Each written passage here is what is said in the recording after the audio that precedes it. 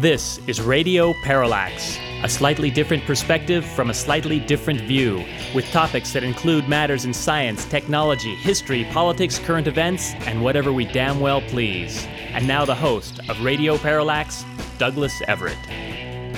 Welcome to the program. We're planning to take a look back at 2007 on today's show. So we've got a lot of catching up to do. So I think the way I'm going to do this is go hell-bent for leather for segments A and B, then take a bit of a relaxer in our third and final segment with our old pal Sean Minton and talk a little bit about the sports year.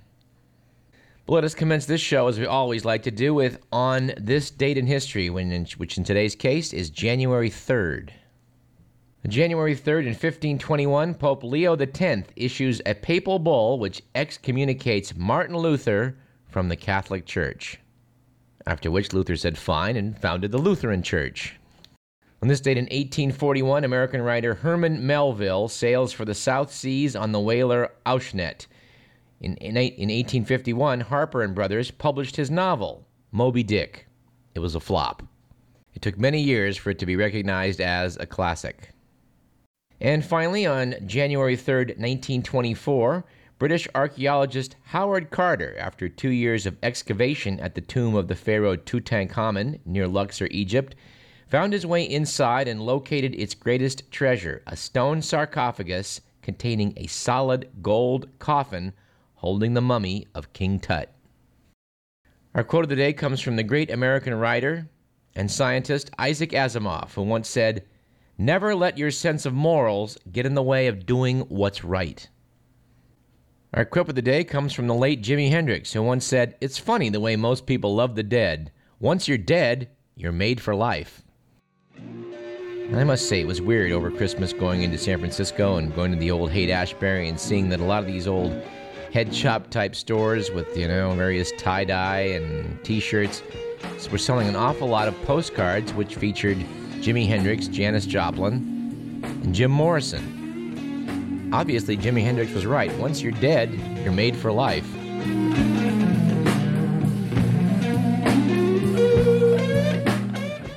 Our statistic of the day comes from the Associated Press, which noted that including 2007, 7 of the 8 warmest years on record worldwide have occurred since 2001. This is according to the National Climate Center, which noted that the 10 warmest years have all occurred since 1997, which at this point is starting to make global warming deniers look a little bit like Holocaust deniers. And since we're looking back at 2007, let's see if we can do quotes from every month, at least one or two. And for this, we're indebted to the good people at the Sacramento Bee. In January of last year, televangelist Pat Robertson said, "I'm not necessarily saying it's going to be nuclear. The Lord didn't say nuclear, but I do believe it will be something like that." Robertson was predicting a terrorist attack on the U.S. in late 2007. It's possible when Robertson was talking to the Lord and the Lord didn't say nuclear that perhaps Robertson misunderstood, or perhaps the Lord isn't really talking to Pat Robertson. In February of last year, film director Martin Scorsese, who'd been passed over 5 times for the Oscar, asked, upon finally getting one, "Could you double-check the envelope?" In the wake of the I, Scooter Libby verdict in March, comedian Bill Maher said, "Scooter Libby was found guilty of perjury, obstruction, and making false statements, or as the White House calls it, a press conference."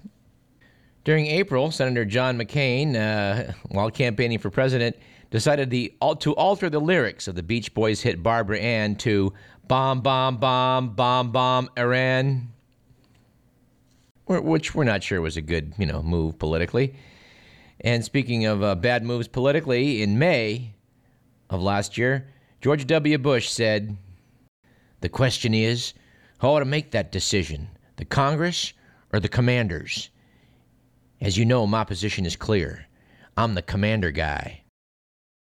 Then, of course, we have Senator Larry Craig's explanation of why he was busted in a gay public sex police sting. Commented that the reason he stuck his foot underneath the stall adjacent to his was, "I have a wide stance when going to the bathroom." All right, we like the quote in July of last year from a former NASA rocket scientist, James Oberg, who was reacting to reports of the astronauts going into space drunk. Said Oberg, "You can't have 3 flyers and 4 comatose people up there along for the ride."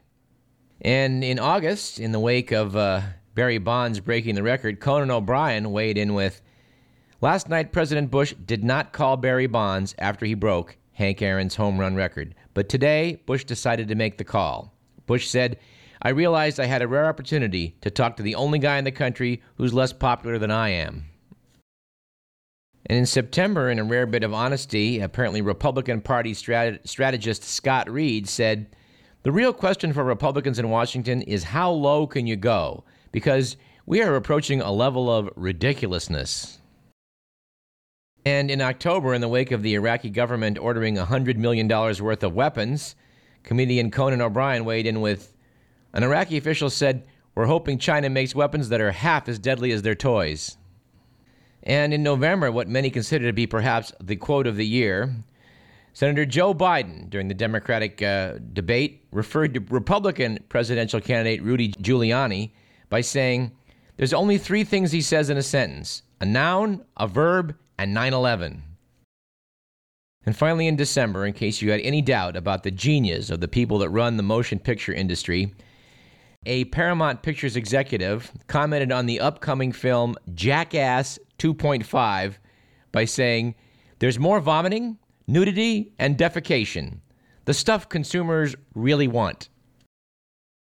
And of course, we're awaiting the Esquire magazine annual Dubious Achievements of the Year award, which is now coming out in their February issue, so we'll just have to stay tuned for that. But in the meantime, I did note that the Sacramento News and Review had an article on the most annoying things of 2007. Article by Robert A. Berry. I liked a couple of these. Number 9, Al Sharpton and Don Imus asked Berry, "How far has the civil rights movement fallen when these two have become the respective spokespersons for black and white America?" And I like number 30. In 2004, Don Henley complained about big chains squeezing out small record stores.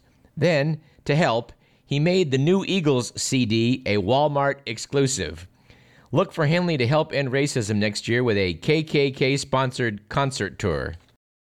Berry also sounded off on Sacramento's annoying things, noted at one point the California State Fair was pretty annoying. He noted there was no freak shows or gypsies to speak of, and the carnies actually have teeth. No wonder people still think of Sacramento as a cut-rate town. It'd sure be nice if they moved it to a month when you didn't have to walk around on a 150-degree blacktop.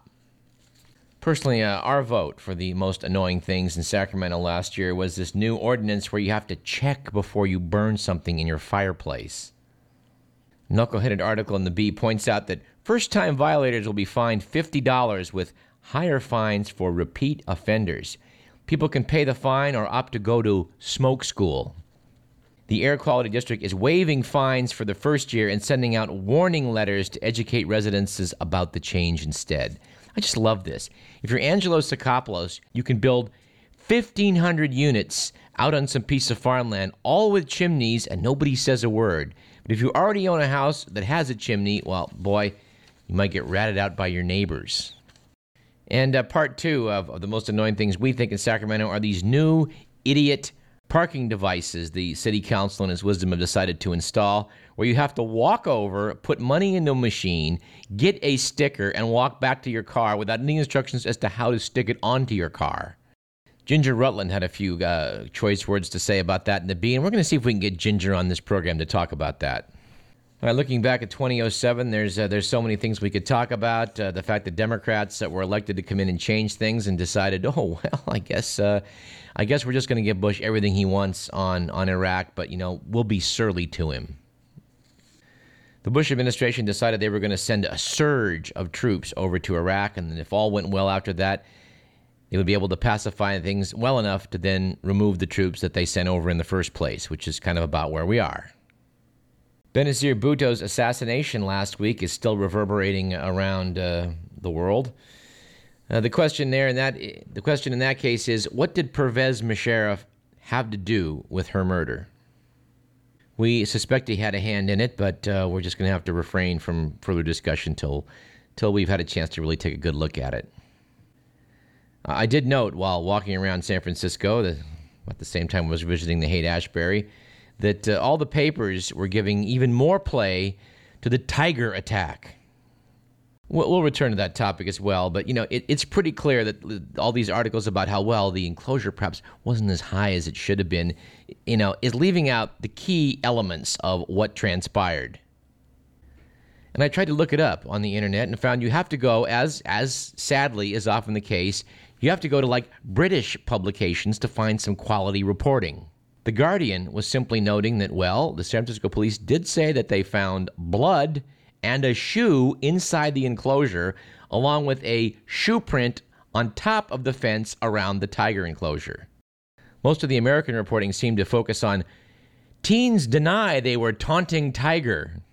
And we've heard rumors of a vodka bottle being found, implements of a slingshot in the area. I don't know if these are true, but it's clearly these jackasses were taunting the animal, and as a result, the animal went out of its cage to get them.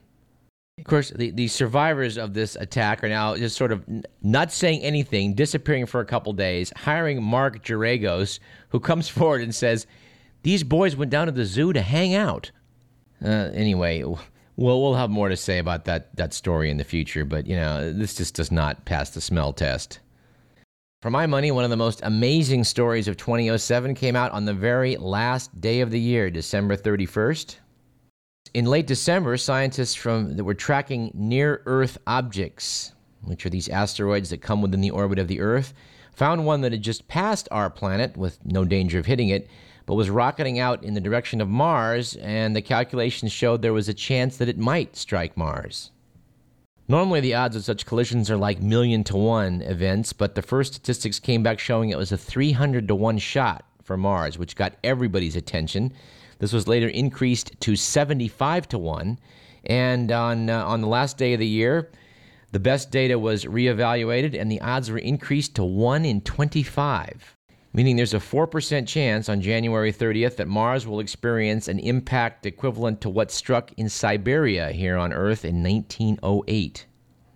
And at this point, everybody is rooting for asteroid 2007 WD5 to hit Mars because the science payoff will be tremendous. We've got several orbiters around the planet that can show what happens if it does hit, and we've got 2 robots still functioning on the surface that may be able to add their 2 cents as well. Exciting stuff. We'll keep watching. I don't know, let's kind of meander through some of the stories that we covered this year. The governor and a blue ribbon panel is trying to put together a new way to steal Northern California's water and send it down for the benefit of the water interests in the Southland.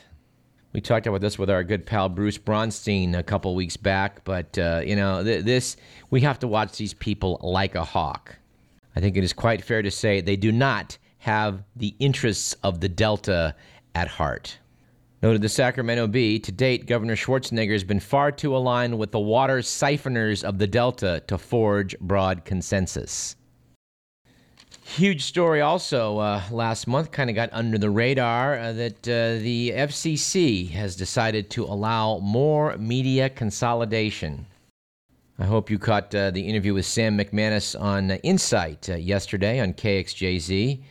This is one of our favorite topics, and we hope that perhaps Sam McManus will come talk to us as well on this show. And I should also note in the weeks to come, we're going to be speaking with some activists that are monitoring local TV to try and make sure stations are on the job when it comes to major political stories. We talked about that a few weeks ago, and some of the good people that are doing that watchdog function will hopefully come speak with us as well. All right, another matter that came up in 2007 we're going to be talking about in the year to come is some really scary stuff when it comes to privacy or lack of. The fact that all of us can be monitored through our cell phones as to our exact location on the face of the earth through GPS is a little bit scary if you think about it. And so is the power of the internet. You know this story about the missing canoeist over in Great Britain? Apparently this guy John Darwin faked a canoeing accident and disappeared. His wife collected the insurance money. Well, the London Sunday Mirror noted that with all of Britain mesmerized by this tale when he first resurfaced, everyone became an armchair detective. On a whim, one reader of the Daily Mirror Googled the Darwin's name, and within seconds, she'd found a photo of the couple on a Panamanian real estate website dated June 2006. She then called up the authorities, and police then arrested Anne Darwin in Panama, where she confessed to abetting her husband's fraud. And how about this item? In 2007, some clever miniature engineers, or engineers of miniature things, have finally figured out how to make little robots that imitate insects. They're able to generate lift, as do insect wings. And of course, this has allowed for the creation of miniature spy devices. To quote from an article from The Economist, just below a half-open garage door, a tiny device can be seen at the feet of someone lurking in the shadows. It looks like a blue dragonfly. Then its miniature wings begin to flap as it slides under the door and darts along the street. After rising through the air, it stops to hover outside the window of a building several stories high. There's an opening on the roof, and it slips inside. As it flits from room to room, its video camera eye transmits pictures to a screen on a remote control unit strapped to the wrist of its clandestine operator. No, this is not a scene from a James Bond film, but an animated video produced by ONERA, France's National Aerospace Center, to explain Ramanta, a project to develop the technologies needed for miniature robotic aircraft. That's one we need to keep an eye on. And I got a kick out of this article from the Sacramento Bee. Actually, it was a reprint from an article from the New York Times by Matt Ritchell, which I'm just going to quote from. One afternoon in early September, an architect boarded his commuter train and became a cell phone vigilante. He sat down next to a 20-something woman who he said was babbling away into her phone. The architect, Andrew, who declined to give his last name because what he did next was illegal, reached into his shirt pocket and pushed a button on a black device the size of a cigarette pack.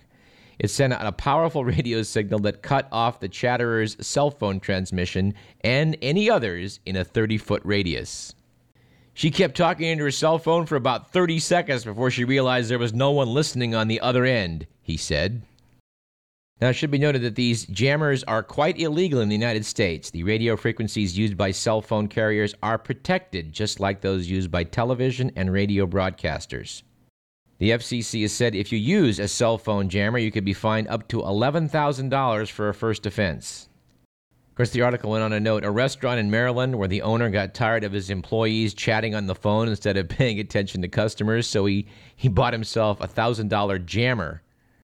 Apparently, Verizon Wireless and the FCC both tried to bust him, but they went into the restaurant and he turned it off.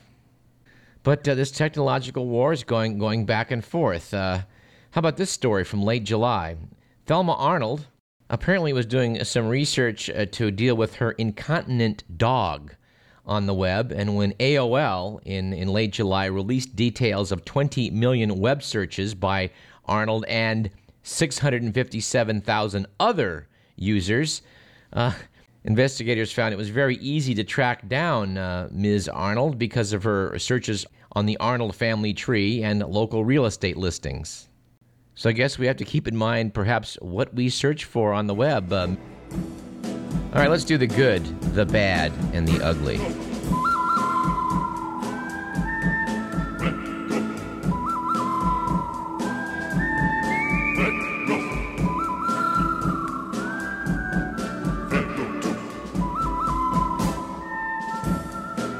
All right, last week, during Christmas week, it was a good week for Santa Claus. After the jolly old elf working a mall in Danbury, Connecticut, told police that a grown woman had climbed onto his lap and groped him.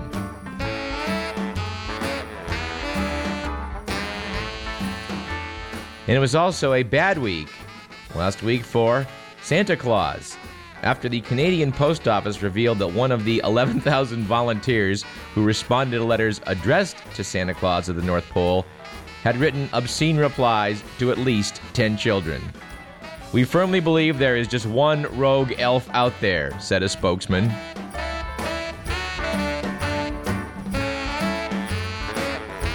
And finally, it was an ugly week last week for Santa Claus, when it was announced by the U.S. Postal Service that for the first time in its history, the USPS was requiring volunteers who answer children's letters to Santa Claus to sign a waiver releasing the agency from all liability for lawsuits or other legal claims.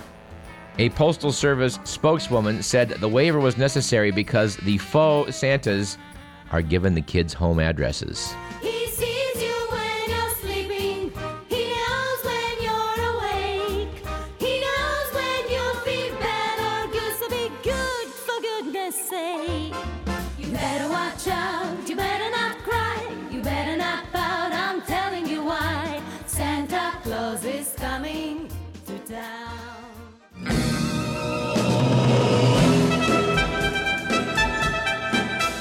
All right, let's take a short break. I'm Douglas Everett. You're listening to Radio Parallax.